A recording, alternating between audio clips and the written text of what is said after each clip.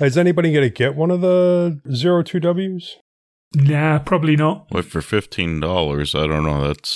That's a pretty good price. But that RAM seems like a real limiting factor. It's $15 if you're able to walk into a Micro Center.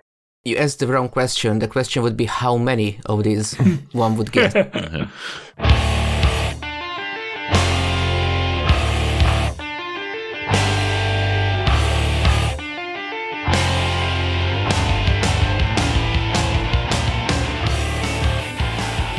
Welcome to Mintcast, the podcast by the Linux Mint community for all users of Linux. It's starting to get chilly, but I'm Joe. From a very wet northwest of England, this is Tony. Building hardware from source, I'm Norbert. And for use as directed, I'm Josh. This is episode 373.5, recorded on Sunday the 31st of October. Happy Halloween. Livestream information is at mintcast.org/livestream. If you see something that you'd like to hear about, tell us. Send us email at mintcast@mintcast.org. Join us live on YouTube. Post at the Mintcast subreddit. Chat with us on Telegram, Discord, Facebook, or post directly at mintcast.org. In our innards section, we're going to discuss the applications that we all use most often. And finally, the feedback and a couple of suggestions.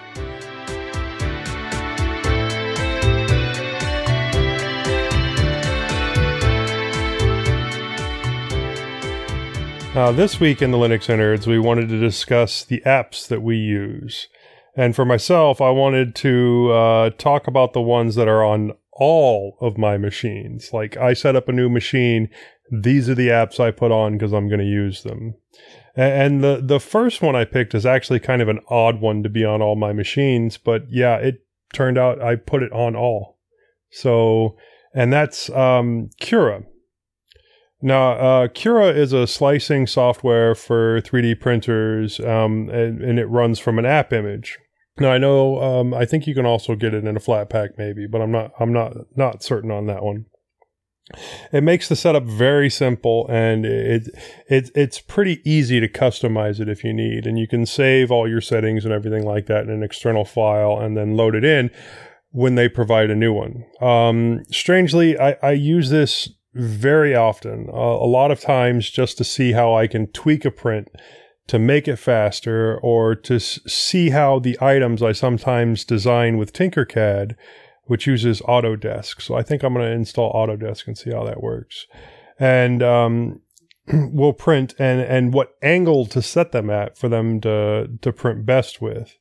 I can't really think of anything negative to say about this application, but I haven't really tried out any other slicing application to make a comparison, though, except for Repeture's built-in slicer, which is usually just an older version of Cura. So updates do come down, and they always seem to be an improvement, even if only an incremental improvement. I used this yesterday to test out a design that I had made to add a table to my new chair that I'm working on fixing. It's not a complex design, but it is somewhat large and requires a lot of tweaking of settings in order to get the print time down. Like when I first set up the print, it was a 27-hour print. I got the print time down to 14 and a half hours, and that's just the first print of this adapter. I'm thinking I'm going to have to make it like 10 millimeters shorter on the top, 10 millimeters shorter on the bottom, and then see how it works. It's made to fit in the cup holder that's on the chair, and to have two holes in the top so that I can mount a table to that, and that will allow it to swivel. Next show, I'll probably talk more about that in my bi-weekly wanderings, because I did a lot of work to get that chair working correctly, and I like it. I think it's a really nice chair.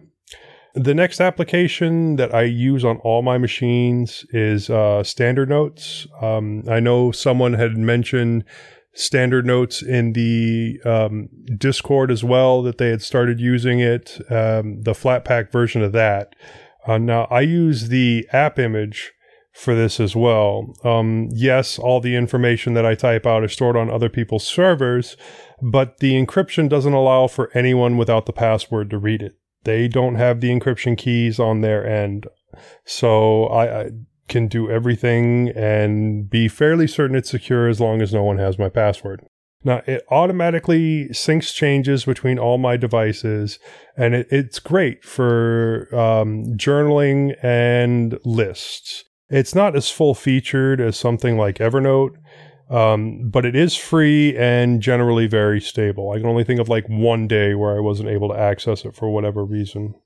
I back up all of my scripting that I do there as well, and also put my Docker commands that I use regularly. And I make a copy of my FS tab and keep it there in case my main computer is non-recoverable and I need to rebuild it from scratch. I have that FS tab there, and then all my scripting that I have there will work the way that I expect it to because everything is in the exact same locations. I've also used it to write a few articles that I've written in the past, and it quickly and easily allows me to switch between devices and continue right where I left off. I absolutely love that feature. I'll be working on something out in the garage on the machine out there, and then I'll come inside to sit with the family, and I'll sit at this computer here and open up my standard notes and just continue on from right where I was at. And then if I go back out there, all the changes I made are ready to go.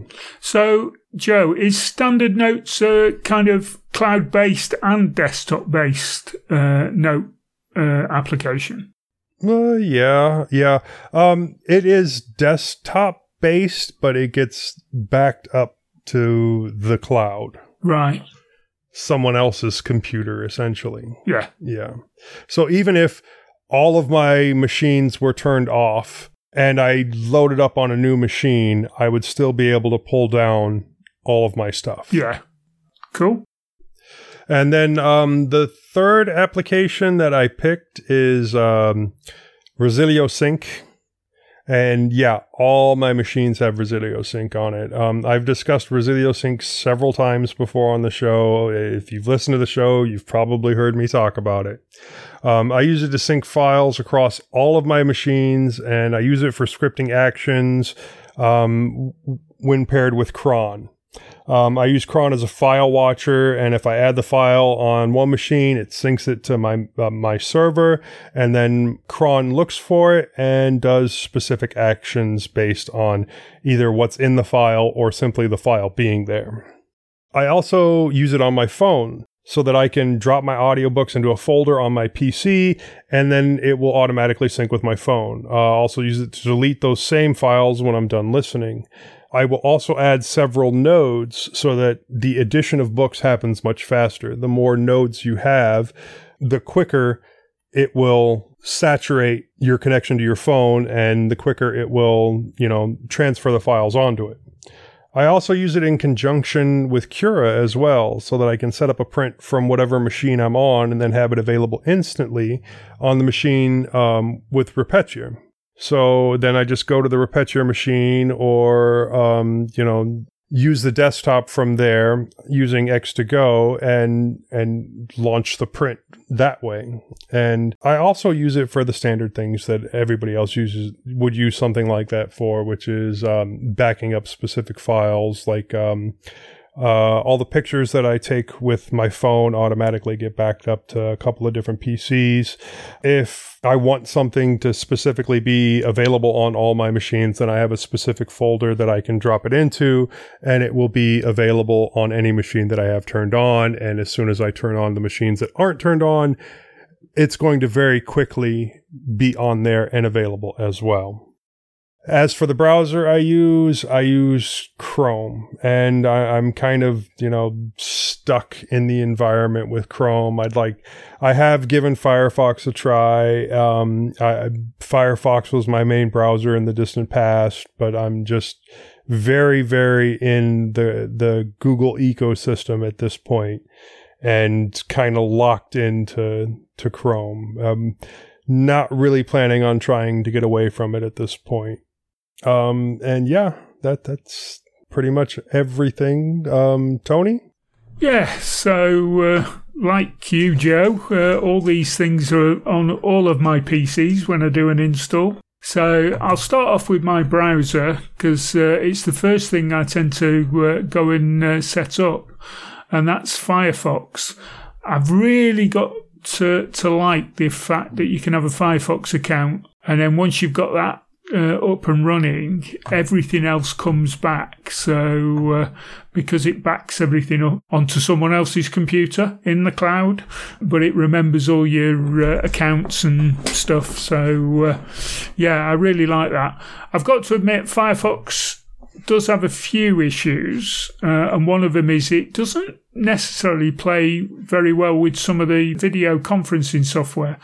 One particular one, which is Jitsi, I use for my lug, doesn't seem to like Firefox, and it does advise you it works better in Chrome. So I've got Chromium as a backup for when I'm using Jitsi, but most of the time it's Firefox, and that's always on all the computers I use. So the other things that I install on every PC, or make sure are installed on every PC, because some of them come as standard and others you have to actually install. The first one is GIMP, the GNOME Image Manipulation Program, to give it its full title. So I do quite a lot of image editing, not really powerful image editing, fairly easy stuff to do, but the GIMP gives me the tools that I need to do it. Because I've started doing a lot of modelling, and some of the models require decals on them.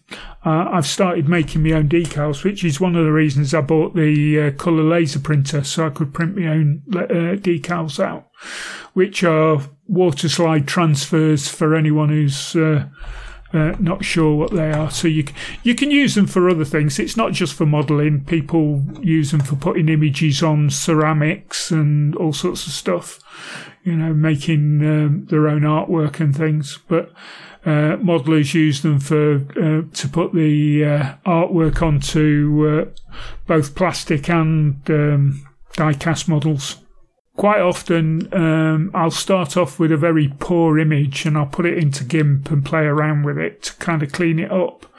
And then once I've exported that as a high-quality image, I then go on to my next piece of software, which is Inkscape. But before just to say, one of the things I don't like about GIMP is the fact that you some of the ways it saves the changes you've made aren't necessarily as easy to go back. It is starting to get better with layers and things like that you can reverse things through layers, but it's not as good as things like Photoshop and stuff like that with that. But it is starting to get better, and that applies to one of my other packages that I'll talk about in a minute. But anyway, once I've got an image, I'll transfer that into Inkscape, and because Inkscape's a vector graphics rather than pixel graphics, it's very good at resizing things and maintaining the quality without getting hazy when you're reducing the size of an image. So if you start off with a high quality image and you reduce its size, it can maintain the quality of the image even on a very small object. So I use Inkscape for that, and then I create a little .png image of several of the decals and export that for importing into a word processor for finally printing them out. And that's really, it's really good. I like Inkscape as well, because if you've got things that need text, you can actually create text and things like that in it as well. So I have actually created my own decals in Inkscape from scratch without an original image to go from. And that gives really good results. And then finally, as a podcaster, I would be remiss if I didn't mention Audacity. There are other audio editors available for Linux, but I've been using Audacity now for the best part of 10 years, I think. And I've got used to its workflow. It's, it has its issues. One of them is that it doesn't layer the audio changes you make. So it's very, without destroying all the all the changes you've made, you can't go back to say something you did 10 edits ago without reversing all the other stuff that you've done since then. Whereas if it was layered changes, you'd be able to go to that layer with that change and just play around with that and then keep the other changes. So I do believe there is some talk about them implementing that in the future, but at the moment that isn't something it can do. But apart from that, it is a very good audio editor. And I do know there's a lot of people use it for fairly powerful stuff. It's very good at multi-tracking and editing multi-tracks, which obviously we're using it for multi-track editing because we all record our own track in Audacity. And then whoever's doing the edit imports it into a single Audacity instance. And then we edit the show and then merge it down to one track. So, I couldn't edit the show without Audacity. I do know when Owen was editing the show, he was using another program, but I haven't got into that. So, but that's what I use. I use lots of other pieces of software that are installed on all my machines. But if I started going into them, we'd be here all night. So I'm going to give Norbert a chance to talk about what he uses. Well, for around 10 years, I've been using Google Chrome on Windows. Then I moved to Linux and I was happy with Chromium for a couple of months. Then the thing happened when they would take away the Google account sign-in from Chromium and essentially every Chromium-based browser. And I really need and I really like to have bookmark syncing in a browser. So I decided to move to Brave. And I've been really satisfied with it. So if we were doing the show 2 days ago, I would have said Brave is my go-to browser, but I decided to start browser hopping yesterday, and I also sometimes use LibreWolf, which is a Firefox-based browser that is very privacy-focused. So whenever I wanted to be signed into something, for example, my Google account, because I'm too deep in Google's ecosystem, and I don't really plan to try and move away from it either, other than moving away from Chrome. So whenever I want to log into something, I would use Brave. And whenever I want to do some search that I don't need to be logged into, I would either use Firefox or LibreWolf. But I'm trying to use Firefox as my daily driver browser. In a way, it feels good trying to move away from the Chromium base. So other than the browser, I had a bit of a difficulty trying to write my list because I don't really have many things other than the browser that I have on all of my machines.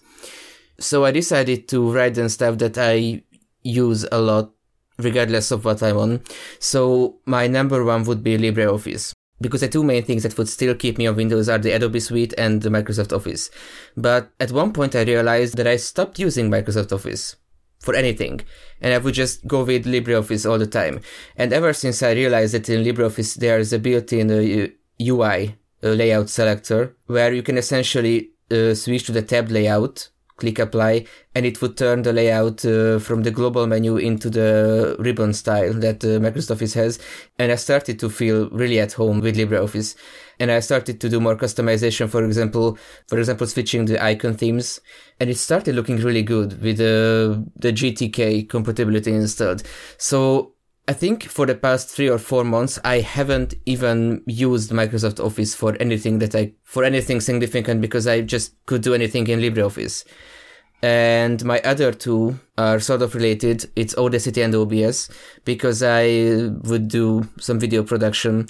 And for the recording part, at least, I've moved completely to Linux, to Void Linux, which has been my daily driver distro for around 4 months now. And I had some issues with audio. Audacity wouldn't recognize my microphone.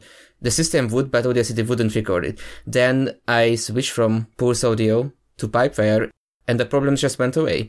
So at least for audio and video recording, desktop video recording, I've been using these two. And I've been using Audacity even on Windows for around 10 years, but I've never really did any audio editing, which I want to try to change. So if you're listening to the edited version on your podcast application of this episode, it probably will have been edited by me. and I want to try to get better at audio editing, because I would mostly do video editing, which brings me to how I cheated a little and I have come up with 2 separate lists, because I have a list of stuff that I use on Windows that is not available on Linux. And since I've eliminated Microsoft Office from the equation, it's a very simple list. It's basically Adobe Photoshop, Adobe Premiere Pro, and Adobe Illustrator. And at this point, those 3 things, so the Adobe Suite is the only thing that's keeping me on Windows. I'm not sure if I want to try to move away from it for at least not in the near future, because I've been using them for, I think, more than 9 years, so almost 10 years. And I've really gotten into the workflow of especially Photoshop and Premiere Pro. For example, I would sometimes do weird keyframe editing for animation that I know I really should be doing in After Effects, but I never really gotten around to learn After Effects, so I should probably give a fair chance for Kdenlive. I've tried DaVinci Resolve before on Windows. Sort of okay with having to use the Adobe Suite.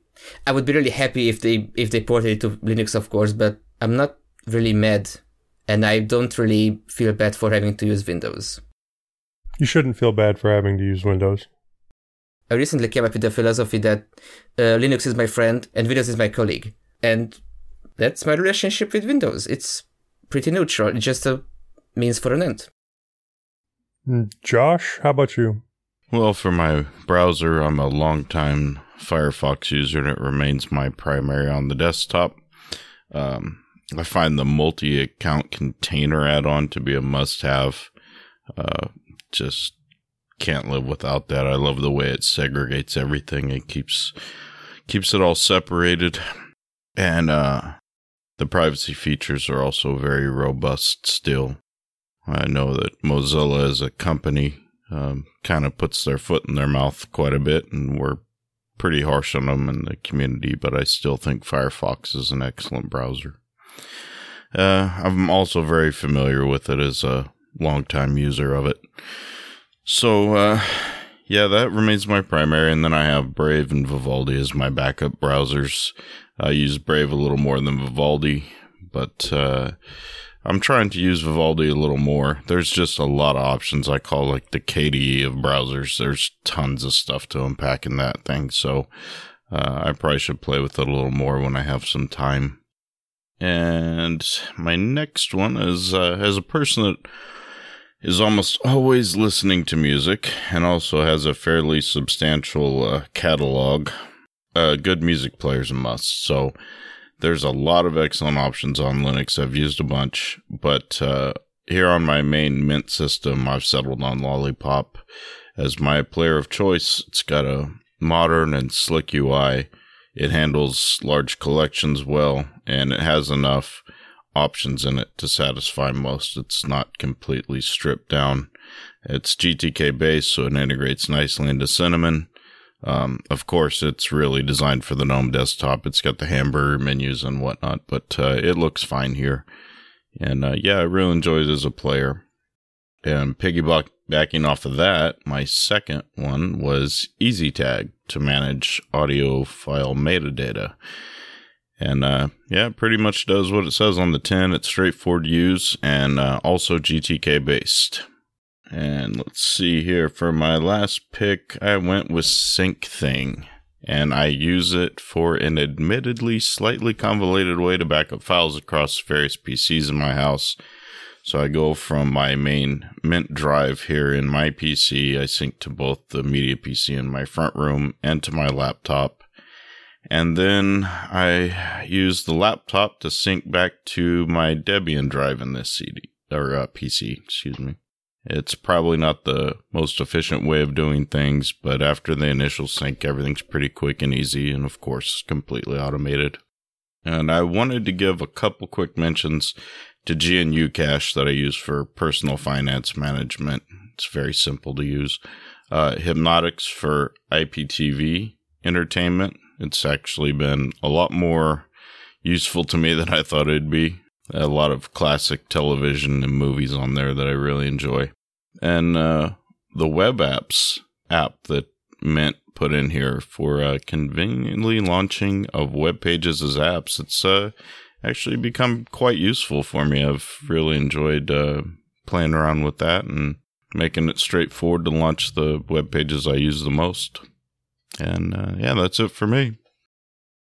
I would also like to have some honorable mentions that didn't quite make it to my list. Like I said, the list of apps I use on my devices is very considerably. So, for example, on my tablet, I don't have LibreOffice at all, where I've been using MPV for consuming videos.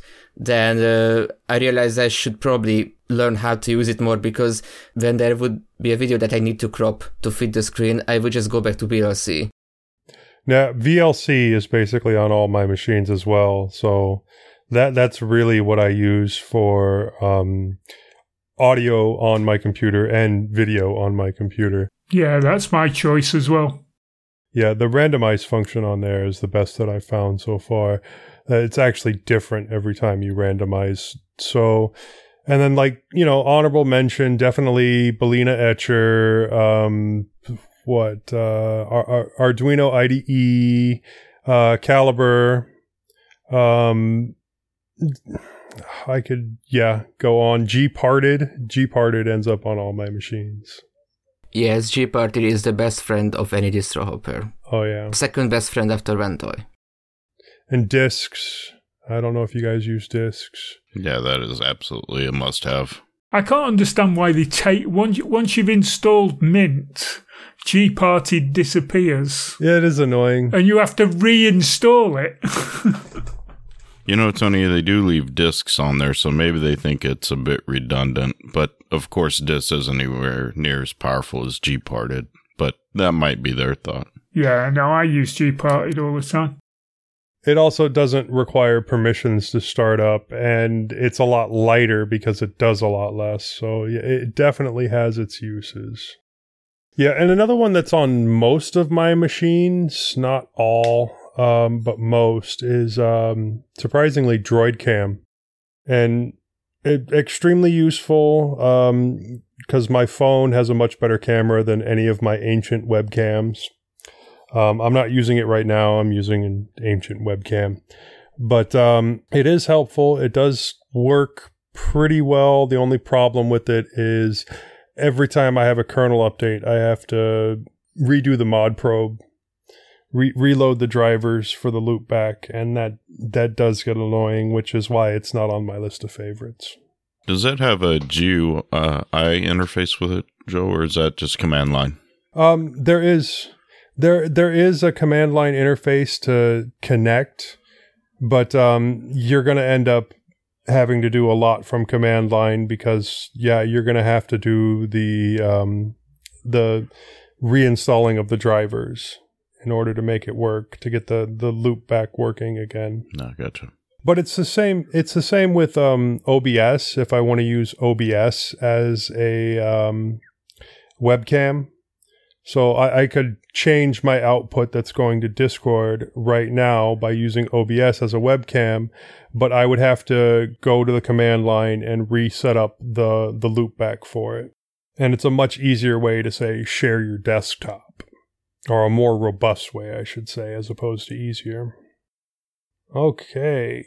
Let's call it finished for the innards and move on to Vibrations from the Ether.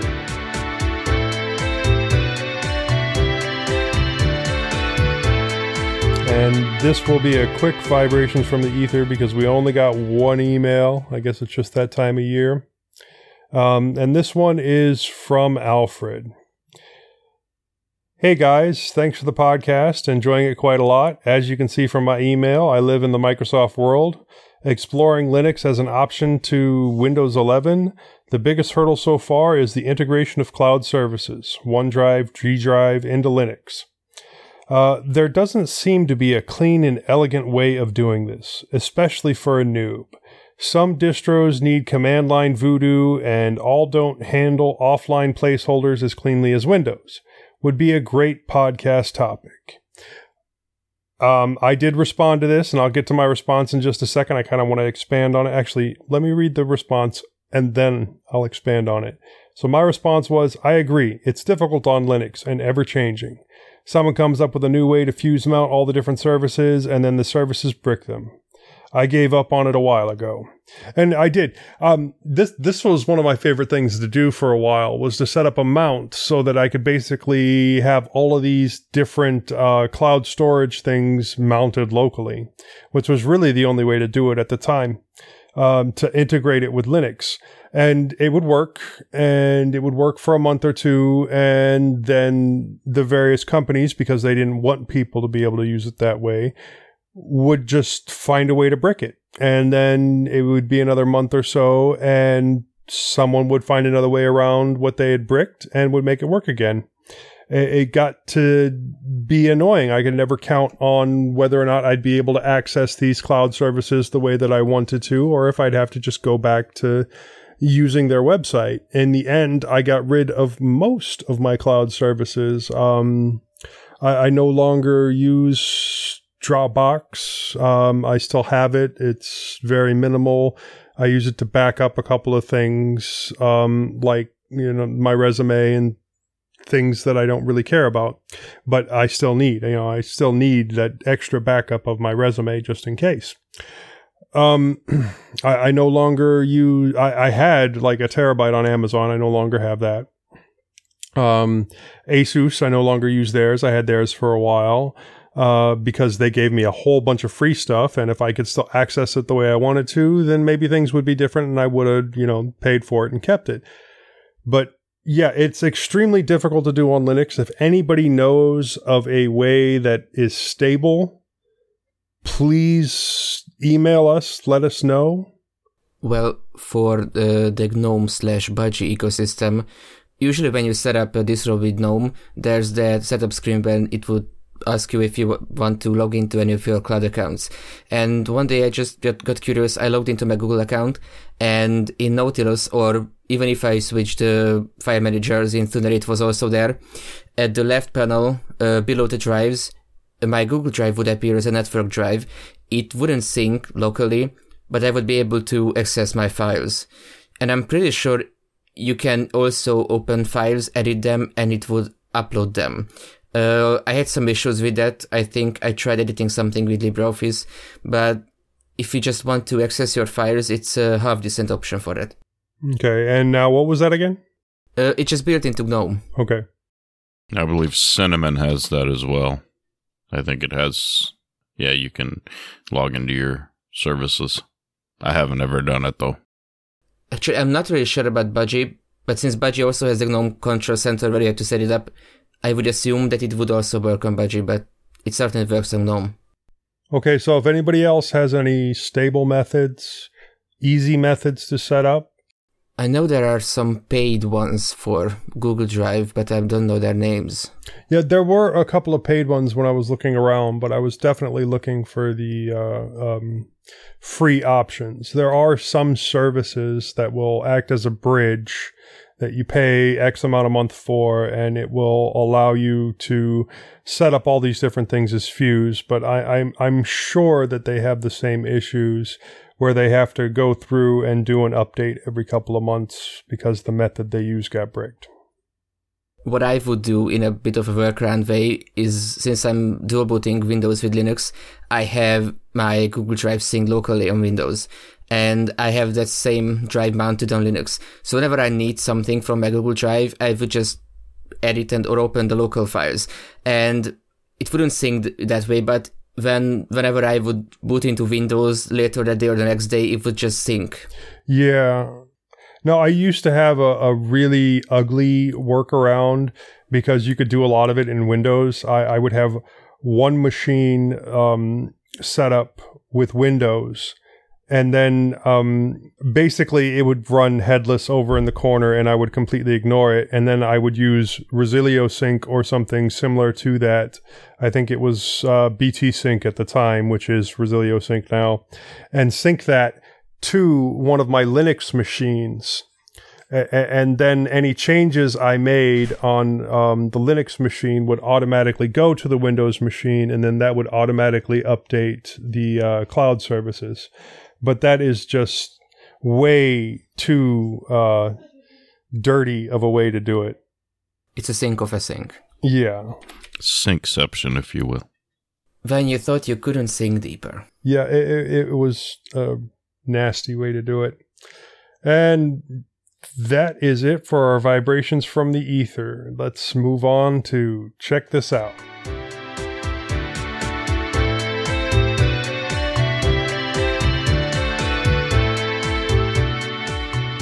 We have 2 items in Check This Out.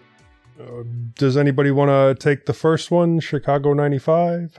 Yeah, I was the one to put it in there because I mentioned I want to try specific theming on XFCE, and I found Chicago 95, which is a complete classical Windows theming from GTK theming and the window manager icons, and I think even it has even a Windows 95 theme for the XFCE notification pop-up bubble. So it's supposed to be the best and most thorough classical Windows theme for XFCE. And I got a bit nostalgic because my very first PC I owned was a laptop running Windows 98, which almost looks the same as Windows 95. So I decided I should do some nostalgia. And if anyone likes the classical Windows 95 look of and feel, I would recommend looking at this because I've already installed it once on my desktop to try it out, and it was pretty convincing. It even has the fonts, even the terminal fonts from Windows.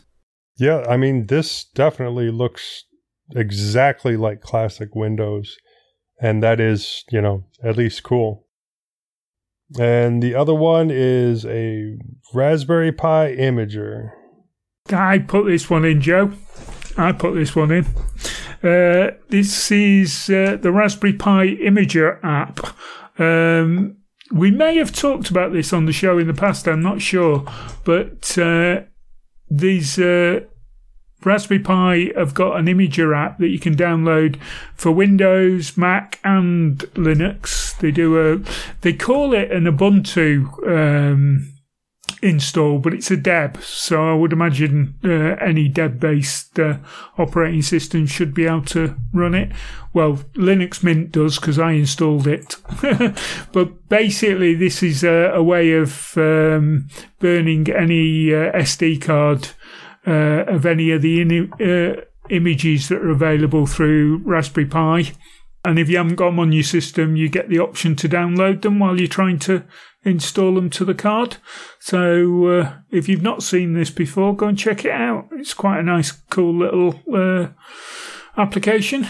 Yeah, I don't think I talked about it, but this is one of the tools that I used when we had our Raspberry Pi episode where I was covering multi-boot and different ways to set it up. But yeah, it was a great way to get all the different approved Raspberry Pi images. Yeah, I just thought, considering that we just talked about the new Raspberry Pi 02W, that it might be a good time to talk about it. Absolutely. Is anybody going to get one of the 02Ws? Nah, probably not. Well, for $15, I don't know. That's a pretty good price. But that RAM seems like a real limiting factor. For me, it's just the fact that it'll sit there in the cupboard and I'll probably never use it. Right. Yeah, it's $15 if you're able to walk into a Micro Center. You asked the wrong question. The question would be how many of these one would get. Well, yeah, I'll probably end up with a couple sooner or later. But yeah, it's like I was saying, it's only $15 if you can walk it into a store and purchase it there. Otherwise, your shipping fees are going to be almost equal to the price of the device anyway. Yeah, it depends where you are. Over in the UK, I think shipping from the major suppliers over here would be £2 or £3. And you can pick one up for about $13.50 UK.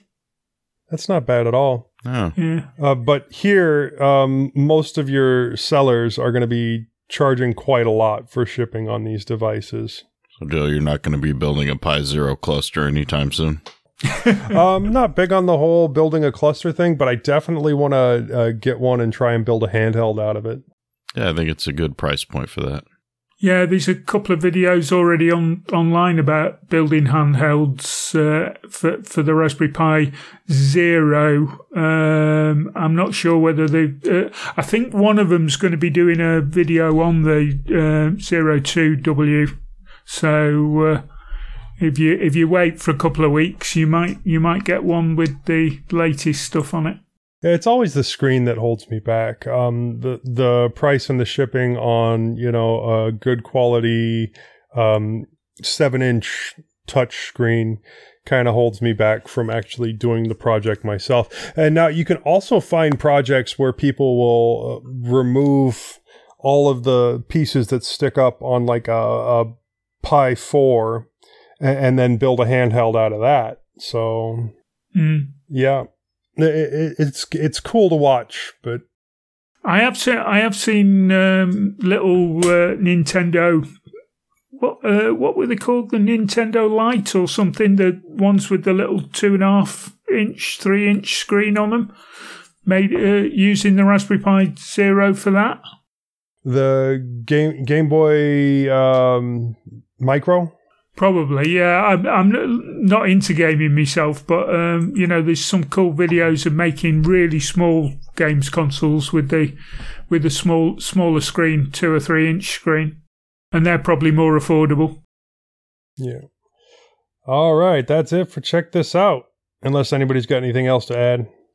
Before we go, I just wanted to say that if anyone listens to Linux User Space and catches Leo over there, him and Dan gave us a shout last week on their podcast, and I just wanted to return the favor and say if you haven't gone over there to check out Linux User Space, definitely give it a listen. It's a fantastic show, and we appreciate them giving us a shout on their podcast. Yeah, thanks, Leo. Thanks, Dan. Okay. On to the announcements.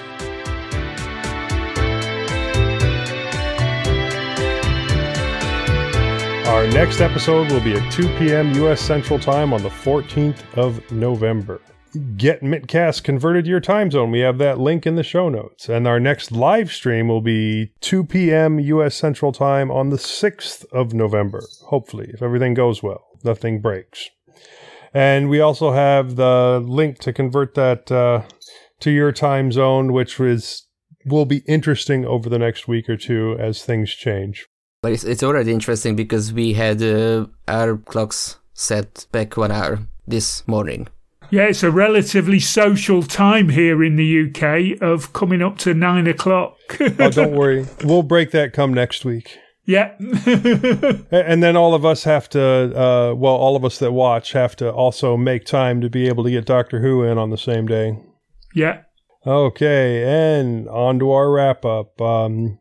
I'm Joe, and if you want to get a hold of me, you can catch me on a couple of the other podcasts that I'm on. That's the Linux Link Tech Show, which I missed last week.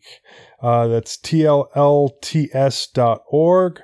I'm also on the Linux Lugcast, linuxlugcast.com. We just had a Halloween special on Friday. You can find me on MeWe.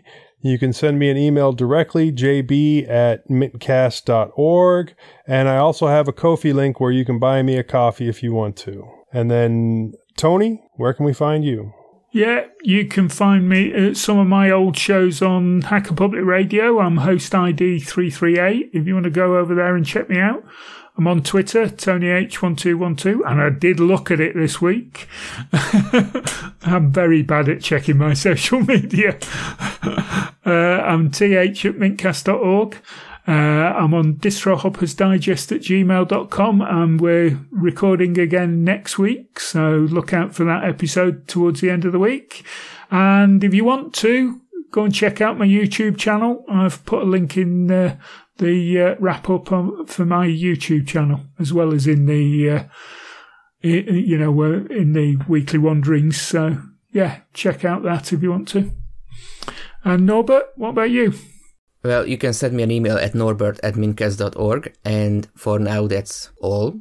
I'm still contemplating making a YouTube channel in English, whenever that might happen in the future. And then the other Josh, where can we find you? Yeah, you can find me at jt@mintcast.org. Josh Thacker on Discord and at metal_foss on Twitter. And then Nishant, who wasn't able to make the show this week, you can catch him at nishant@mintcast.org, Rycon Ghost on Instagram, Rycon Ghost at GitHub, Ghost Rycon on Discord, Maverick00783 at Steam. Before we leave, we want to make sure to acknowledge some of the people who make Mintcast possible. Owen Peary for our audio editing, although I think Norbert will be doing the audio editing coming up.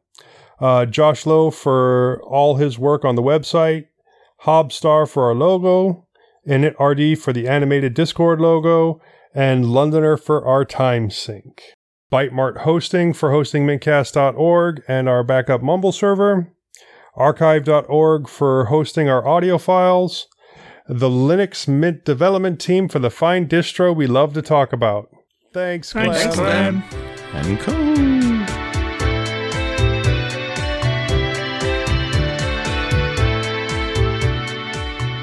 This has been another episode of the Mintcast podcast.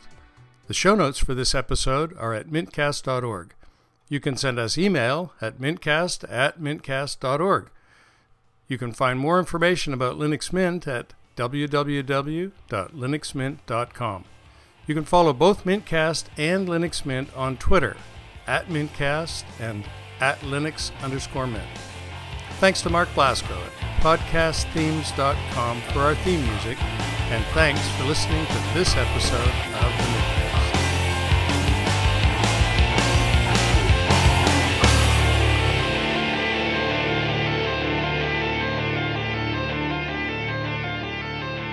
Yay, it's a wrap. Less than 2 hours. Right.